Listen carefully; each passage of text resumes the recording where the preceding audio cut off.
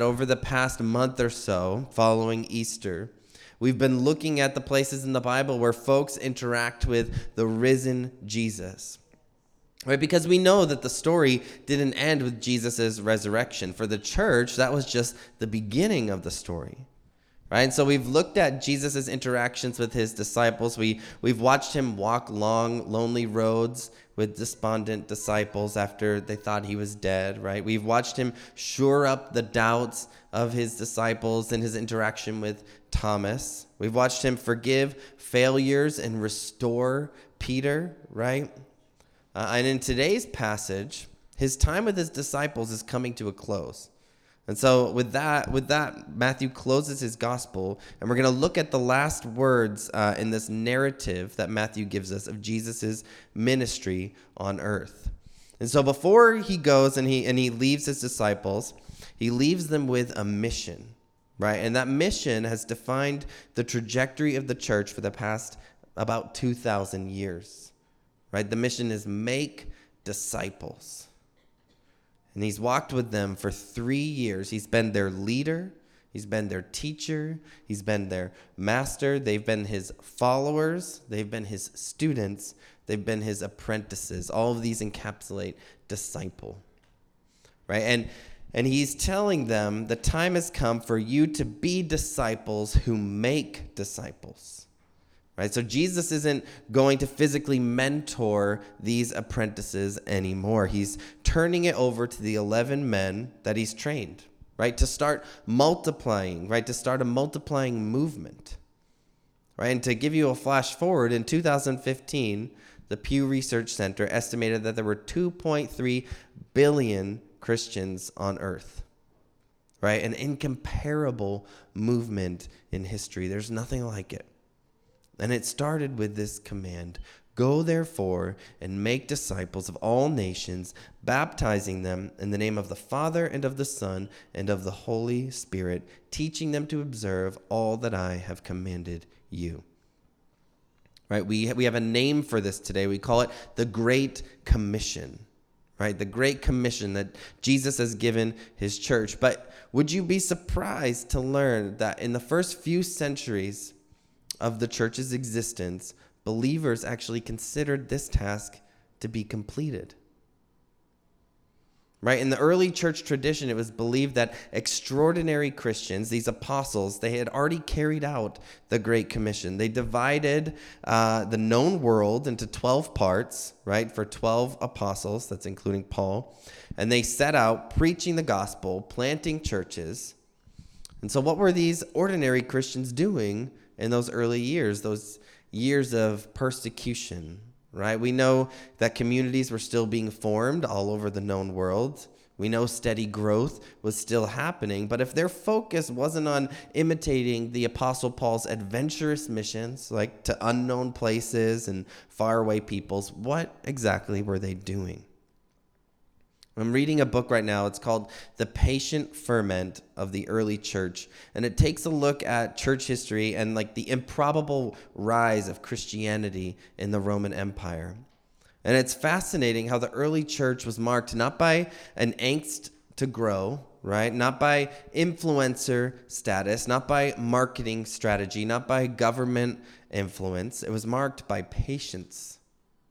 It was marked by love. It was marked by living like Jesus in a rough Roman world. Right? Living like Jesus. That was their focus. And somehow they laid the foundation for this unprecedented growth in human history.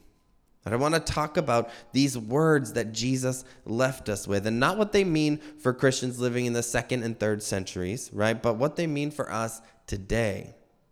I see 3 universal facets in Jesus' commission in this passage. And so I want to look at depth in each of those. See, if we examine this call, we could break it down into 3 parts: invitation, identification, and integration. So we're going to talk about these 3 things. If you're the type of person that takes notes, these are kind of the 3 slots under which all the sermon is going to fall. And so invitation, right? Go and make disciples of all nations. Right? There's invitation embedded in that.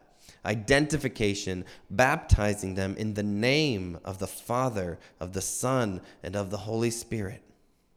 Integration, teaching them to observe all that I have commanded you. Right? Living lives where Jesus' teachings are integrated into your thoughts, your patterns, your behaviors. Right? So let's just start. Let's look at the invitational aspect of Jesus' command to make disciples. Now, first, we need to talk about what a disciple is.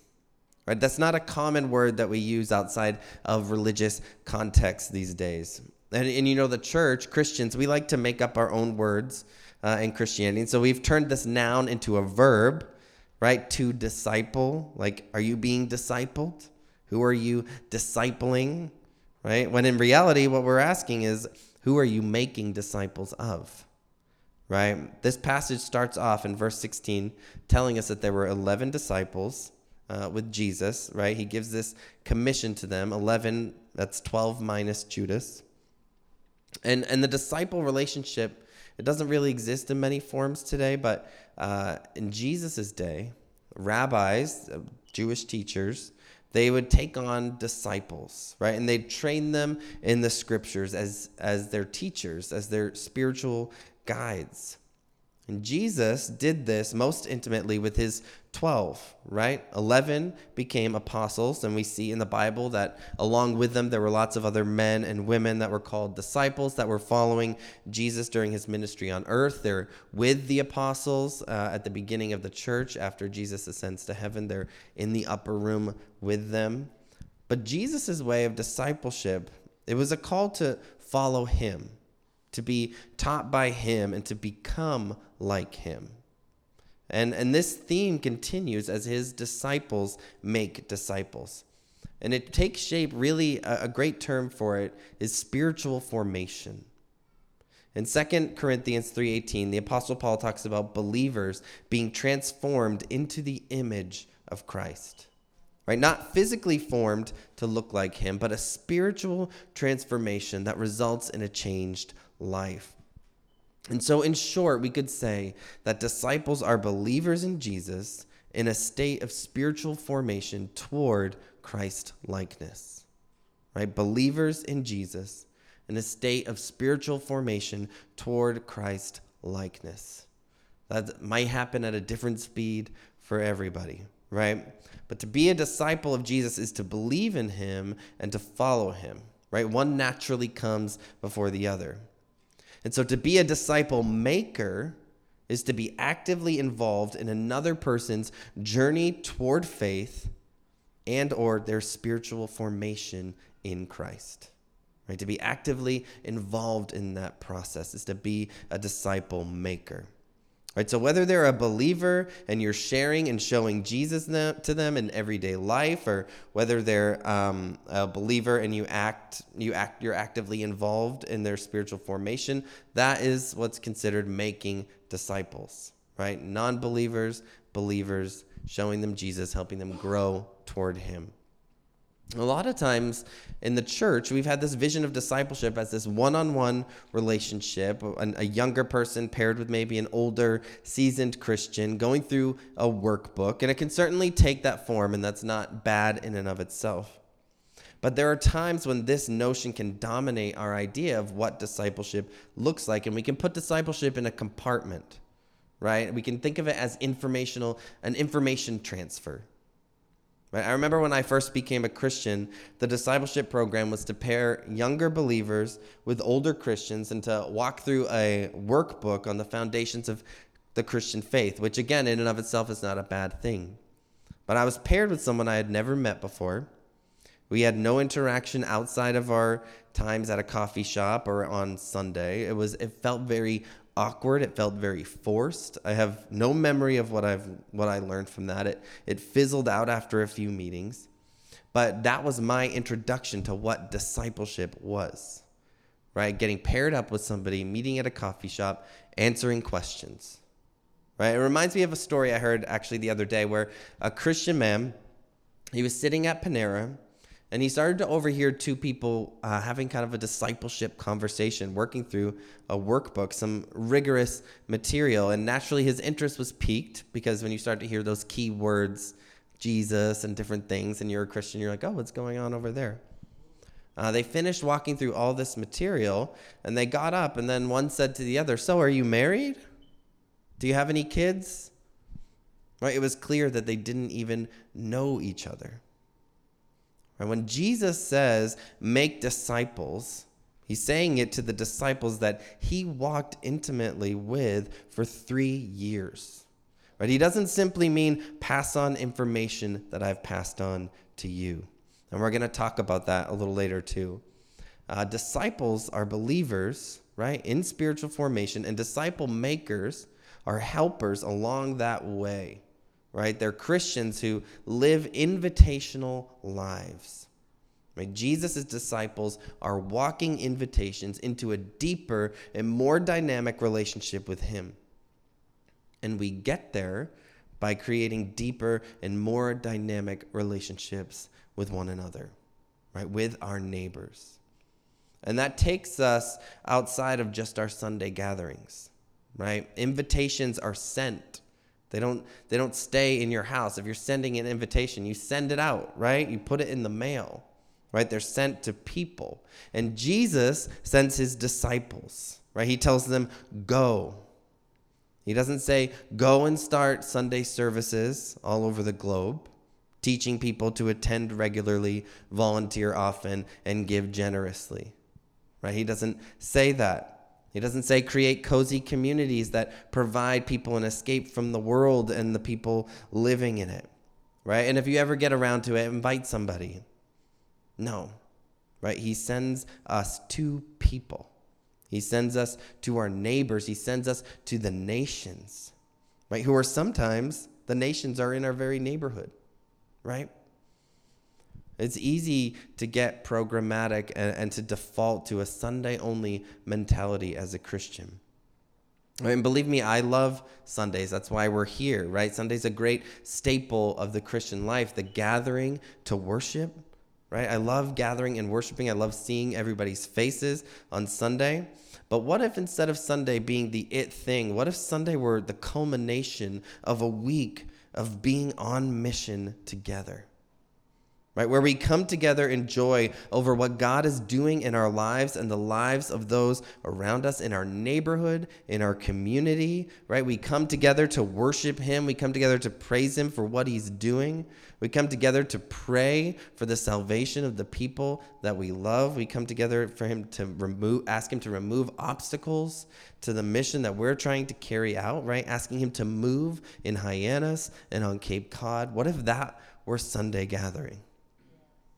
Right? So often instead, Sunday steals the show. Right? It's work to host a Sunday gathering, especially here. Right? It requires time, it requires money, it requires physical effort, preparation, and we do it every single week. But even for this church, that's not how we started. Right? That's not how 7 Mile Road started, and it's not the vision of this church to simply meet on Sundays. Right? We started around the dinner table. Right? In September 2019, a small group of us gathered around my family's table and we shared meals, right? In a shared effort. People brought food that they could. We had good conversation. We opened the Bible afterward and we talked about it in a way that if you had never read it before, you could understand it. And if you had been reading it your whole life, you could still be enriched because we believe that God's word can be accessible to anyone. Right? Our guests, they spanned the spiritual spectrum. We had non-believers there. We had newer believers. We had people we just met, old friends, even family. We had mature believers. And there was an understanding among the mature believers that we are making disciples together. Right? We're not here to get the right answers. We're not here to show off our knowledge, to build up our knowledge. We're here to make Jesus accessible and known through his word and by how we love one another. That's how this church started. And this community grew. And at one point, we had near 25 people at these dinners at our house. And one time we even had a woman who had just moved from Puerto Rico, and she spoke Spanish. And we had to pull up a Spanish Bible on the iPad. And my mother-in-law was translating for her so that she could stay in the loop right? And things were really progressing, and these were beautiful meetings that birthed this church, right? And about 6 months into it comes March 2020, right? And COVID hit. And we had to move to Zoom for things, right? And you can't share a meal over Zoom. It's not the same thing. We moved to more programmatic style community that kept us together as much as we could, right? We're here on the other end of it, and we're grateful for that. We did Bible studies, we discussed sermons, we did courses, online prayer meetings, but the outward focus in trying to survive, it diminishes, right? But not our heart, right? Our heart for it hasn't diminished, but our practice has diminished a little bit because we can only do so much, right? We got to gather on Sundays outdoors at Asselton Park over there by the harbor for 2 summers, which was awesome, being out and about in our town together. We met new people, and then we finally got this space in September 2021. And I'm grateful we've been able to regularly get together. That is a gift. And we've made it work with meals after our Sunday gatherings. God has been gracious, and we have been flexible. But if you've joined us since we've been meeting here, right, you're experiencing somewhat of a concession on our part, right? This is not all that 7 Mile Road is. Right, we're doing what we can with what we have and battling unpredictability with a small team of committed volunteers. And it takes a lot to keep it all together. Right, but we don't want the maintenance of church to consume the mission of church. Right, doing church is not as important as being the church. Right, and we'll burn out if this is all there is. Right? And so we want to start doing things that are more like that, but we need to get back and root our identity in this commission that Jesus has given us. Right? In the summer, we do want to do more open table meals at my family's house, and we are going to try to kick off these open table gospel community get-togethers that we were doing before come the fall, with a seat at the table for anybody interested, right? Just Christians making a hospitable space for community and conversation. But invitation is embedded in the Great Commission, right? Jesus says, go. And he says, go to everyone. All nations, include everyone, especially the unfamiliar, right? Everyone is invited. And that conflicts with our natural desires for comfort, right? Because it means you need to go to people who aren't like you, right? People that annoy you, people that scare you, people that intimidate you, people that act like they're better than you, people that have more or less than you do, people who speak different languages than you do, people who have different customs, eat different food. Right? This becomes a problem for the Apostle Peter later. There are 2 instances in the Bible where he's apprehensive about this part of the command. Right? One where God has to make it clear to him that he can enter the house of a non-Jewish person, that person is indeed not unclean. That's in Acts 10. And there's another where he shies away from eating with international folks in front of his Jewish friends, Galatians 2. And the Apostle Paul confronts him, and he says this. He says that he stands condemned. Those are heavy words for an apostle of Jesus Christ. Because our identity as disciples of Jesus isn't in our nationality or any other earthly category. Disciples identify themselves differently. And Jesus embeds that in this commission, right? Invitation is embedded in there, but also identification. Go and make disciples of all nations, baptizing them, immersing them in the name of the Father and of the Son and of the Holy Spirit, in the name of the triune God, right? The Trinity, right? Baptized means to immerse. God in 3 persons, right? The Trinity. And this is important, right? Identification is embedded in the Great Commission. It's more than just saying, dunk them in some water, Go and dunk them in some water. Jesus says, make disciples of all nations. And the first thing he mentions is baptism. Right? Then he's going to talk about what to teach them. But this is important. The order of that is important. And I want to point that out because once you see it, you'll start to see this all over the Bible. So often in the Bible, before a command is given, before there's an imperative, right? Something you should do. Before that, or very close to it, look for it. You will see an affirmation of your identity before God. You'll see a confirmation that you should do this because you are this. Right? In fact, the book of Ephesians, it spends 3 whole chapters telling Christians who they are before giving one instruction on how to live. That's God's way. Grace first, right? Identity first. And in this commission, Jesus prioritizes the identification with the Trinity before teaching commands, right? Because our behavior flows from who we are, not the other way around. Right? We can't behave our way into becoming children of God. We can't behave our way to salvation. We can't behave our way to receiving the Spirit of God. These are gifts that are given because of the work of Christ. Well, let me show you how this plays out because it's pretty cool.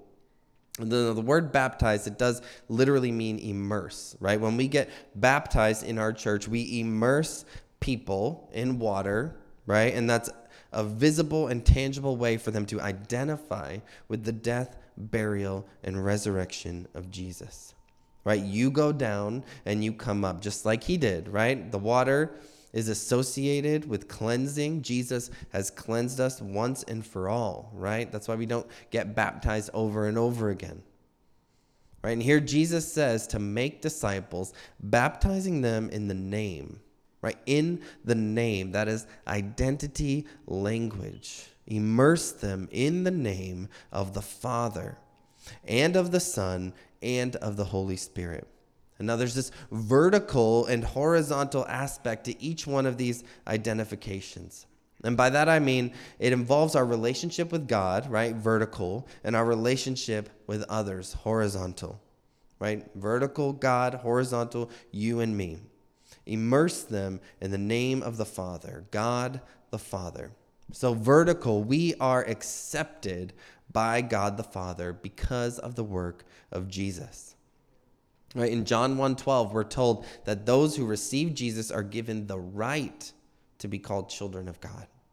Right? There's adoption language all over the Bible because Christ, the Son, has given sonship to us. Jesus tells us we can pray, Our Father in heaven. That's our vertical relationship. Baptize them in the name of the Father, in the love of the Father. And if he's our Father, then by default, we, the church, are siblings. Right? That's the horizontal relationship that pours from this identification with God. The Father makes us family. Right? To be a disciple is to be a growing child of God among growing siblings. To make disciples is to attend to the delivery of the children of God and to help them grow up. Baptize them in the name of the Father.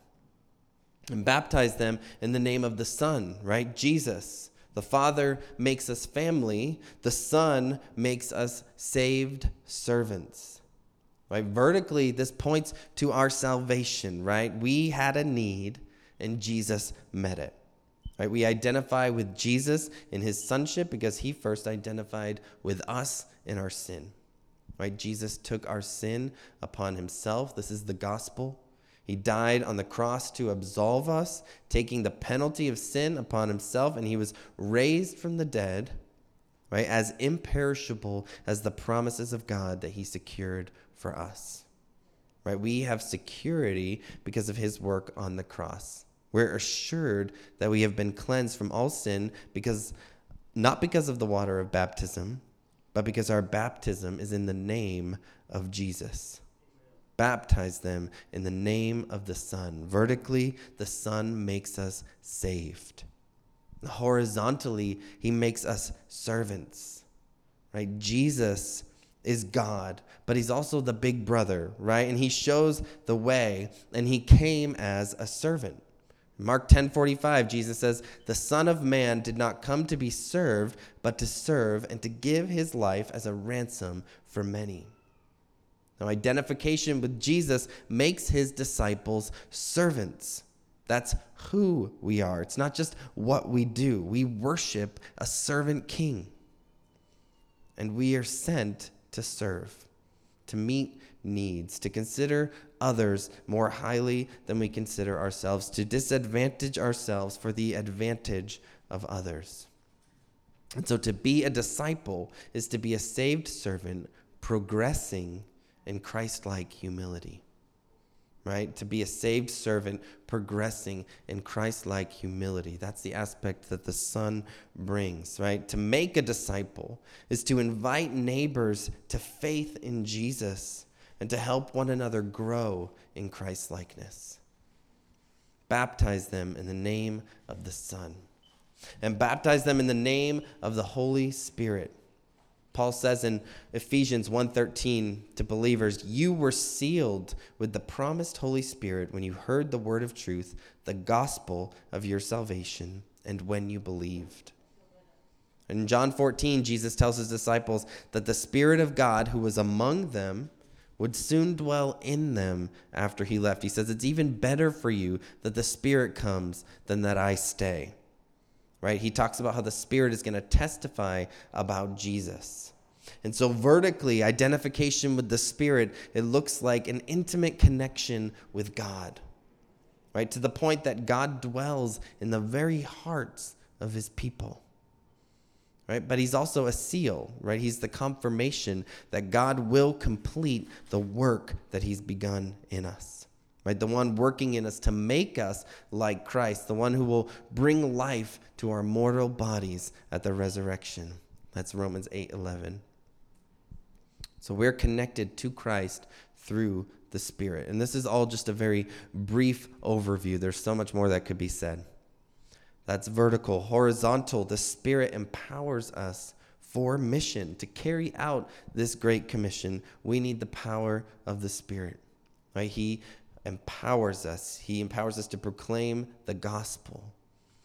In the book of Acts, we see him do that. We see him empowering disciples to proclaim the gospel, and even to the point of miraculously doing it in the many languages of surrounding crowds who are visiting Jerusalem. We see him inspiring a sermon that Peter delivers in Jerusalem. We see him helping Paul make mission-related decisions. Where am I supposed to go next? Right? And the church is given a diverse set of what are called spiritual gifts, empowering us to build one another up. Right? God is a missionary God. We see that in the coming of Jesus. He sent his Son, right? We see that in the sending of the Holy Spirit after Jesus' ascension, right, to accompany and empower the church. Even if you go all the way back to the beginning of the Bible, right? When Adam and Eve sinned, the first thing you see God do is to go looking for Adam in the garden. God is a missionary God. Our identification with the Spirit contrasts us with the world, right? It makes us look different.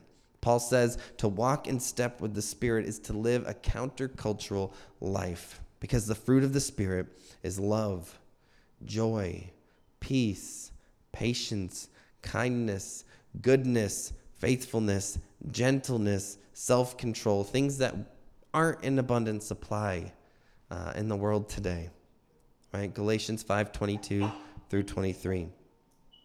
Now, this alone is a testimony to the world. If you are walking in the Spirit that way, this is a testimony to the world, and it's how I mentioned that the early church shined and made Christ known in a dark world. Right? Make disciples, baptizing them in the Holy Spirit. To be a disciple is to be indwelt by the Spirit of God, growing in the heart of God for the lost. To make disciples is to be sent in the power of the Holy Spirit and to share the truth about Jesus. The Father makes us family, the Son makes us saved servants, and the Spirit makes us missionaries. If we could sum all this up into an identity, we would say that the church is a family of servant missionaries. Right? Invitation and identification, they're embedded in Jesus' Great Commission. And so now let's talk about where integration comes into play. And by integration, I mean integrating Jesus' commands into your whole life, right? As opposed to compartmentalization, right? Keeping areas of your life separated, like Jesus is over here, other stuff of life is over here, Jesus people are over here, other people are over here. Right? Jesus tells the 11, make disciples, baptizing them. That's the first sub-command, identity, right? But then he says, teaching them to observe everything I have commanded you. And when he says observe, he doesn't mean watch, right? He doesn't mean like observation. He means observe, like observing the law, the way you observe the law, to obey, right? To put it into practice, to allow it to alter your behavior in conformity to the command, right? So what are these commands? Right? All the commands, right? Should we go through the book of Matthew, find every imperative, every command that Jesus ever gave to his disciples, jot those down so that we can track how well we're doing with obeying, right? Should we do that with the whole Bible? Like, where do we stop? I'm not saying we wouldn't benefit from a little Bible study there, but if that's done with the right heart. But if we do that so that we can feel satisfied and check off boxes and feel like people who are doing all the right things, then Jesus had a way of frustrating people who kept checklists like that, right? If that's us, if we feel like we need that, then maybe we need to go back to the immersion piece, place our security in the love of the Father and the Son and the Holy Spirit. Now, I think there's an easier way to get to the heart of the matter, and Jesus has given us an easier way, right? When we look at Matthew 22:36, Jesus is approached by an expert in the law, a Bible expert, and he asks Jesus, which command in the law is the greatest? Jesus answered him, love the Lord your God with all your heart, with all your soul, and with all your mind. This is the greatest and most important command. The second is like it, love your neighbor as yourself. All the law and the prophets depend on these two commands. Right? This is it. Right? These are the commands that Jesus is talking about in a nutshell. And of course, they're not all that Jesus commanded, and the Bible gives us some very important ways that those play out in our everyday life and relationships. That's why we have all those teaching letters from the apostles in the Bible. They tell us how to work that out. But this is what the disciples of Jesus are about. We are about loving God and loving our neighbors. Note that he doesn't say, teach them the commands. Right? He doesn't say teach them the commands. He says teach them to observe the commands. Right? He's not looking for an information exchange. Remember, we talked about that. Discipleship is not an exchange of information or a passing on of information alone. He's telling them that to make disciples is to teach people what obedience to Jesus looks like. Right? Of course, they need to know the commands. Right? But Jesus is calling for visible discipleship, stuff people can see. Right? This will cause what I call a missional contrast between you and the world when you're living like Jesus. And by that I mean the very difference following these two commands, loving God and loving your neighbors, the very difference that will make in your life will cause you to stand out, for better or for worse. People will ask you questions. Why are you doing that? Why are you hanging out with this person? Right? Something's different about you. If you're serving forgotten people and places, neighbors might even try to attribute that to you being a do-gooder or a better person than they are. Don't let them do that. Tell them the truth. Right? You don't have to be weird about it. You don't have to cite Bible passages. You don't have to give them a sermon. You don't have to be dismissive and say, no, all glory to God. Right? You can just tell the truth. Right? If you don't know what to say in the moment, that's okay. Be ready next time. Right? Rehearse it. Practice it. This is what the early church did. They called it habitus. And it was that they would practice their responses to people. They'd practice their responses to persecution. What would I do if I'm put in jail? What will I say to the jailer? What will I do if I'm tortured? Right? These really big things. If they could have done that for those things, we can do it for simple conversations, right? So that you are ready to give an answer. 1 Peter 3:15 says, always be prepared to give an answer to everyone who asks you to give the reason for the hope that you have. Be prepared. Let's take that seriously, right? So that we no longer feel blindsided about how to share our faith winsomely and truthfully and in a way that shows that it's not just for us. It's actually an invitational faith, right? To integrate the gospel into our entire life. See, I think we miss sometimes the fact that so much of being a missionary is to simply be a disciple of Jesus who pursues loving God and neighbor, and then just being yourself all the time, everywhere you go, and being truthful and not succumbing to the fear of being ridiculed for your faith. Right? Remember your baptism, right? Child of God, servant of God, missionary of God, secure in God, and then go for it, right? And don't worry about inviting people to church as your main thing. I can't remember where, but I had seen somewhere where people tried to get folks they do these incentives to invite people to church, and we'll donate XYZ number of money or a turkey on Thanksgiving for every person that you bring to church. And to me, that just incites anxiety. Right? Not to mention the odd thing about like connecting conditions to loving your neighbors. But churches do this kind of thing. Okay? Don't worry about inviting people to church, because here's what we need to realize. I heard this said once and it really lit a light bulb for me. Sunday gathering, what we're doing right now, is a spiritual rhythm for Christians. Right? Before you go inviting people into a rhythm, invite them into a relationship with you. Right? Relationship before rhythm. That's not to say that non-Christians can't come to church and that they can't benefit from coming to church. If they want to come, if they ask to come, if they seem ready to be asked to come, ask them to come. We want them here. I think that it's a wonderful thing. But recognize that this thing that we do every week, that's normal for you now, but it's not super normal for other people. It's not. Don't let that be the first encounter that your neighbors have with your faith, just a blind invitation to church. Right? That's the precise reason why today can't be all that there is to the life of a disciple. Right? You are the disciple makers. Right? I am just one of you. I'm trying to, in planting this church, we are trying to help encourage you, right? Trying to build structures and opportunities for your growth and for us to do this thing together. Right? Because we don't do it alone. Right? The Father makes us family, right? So we're called to make disciples together.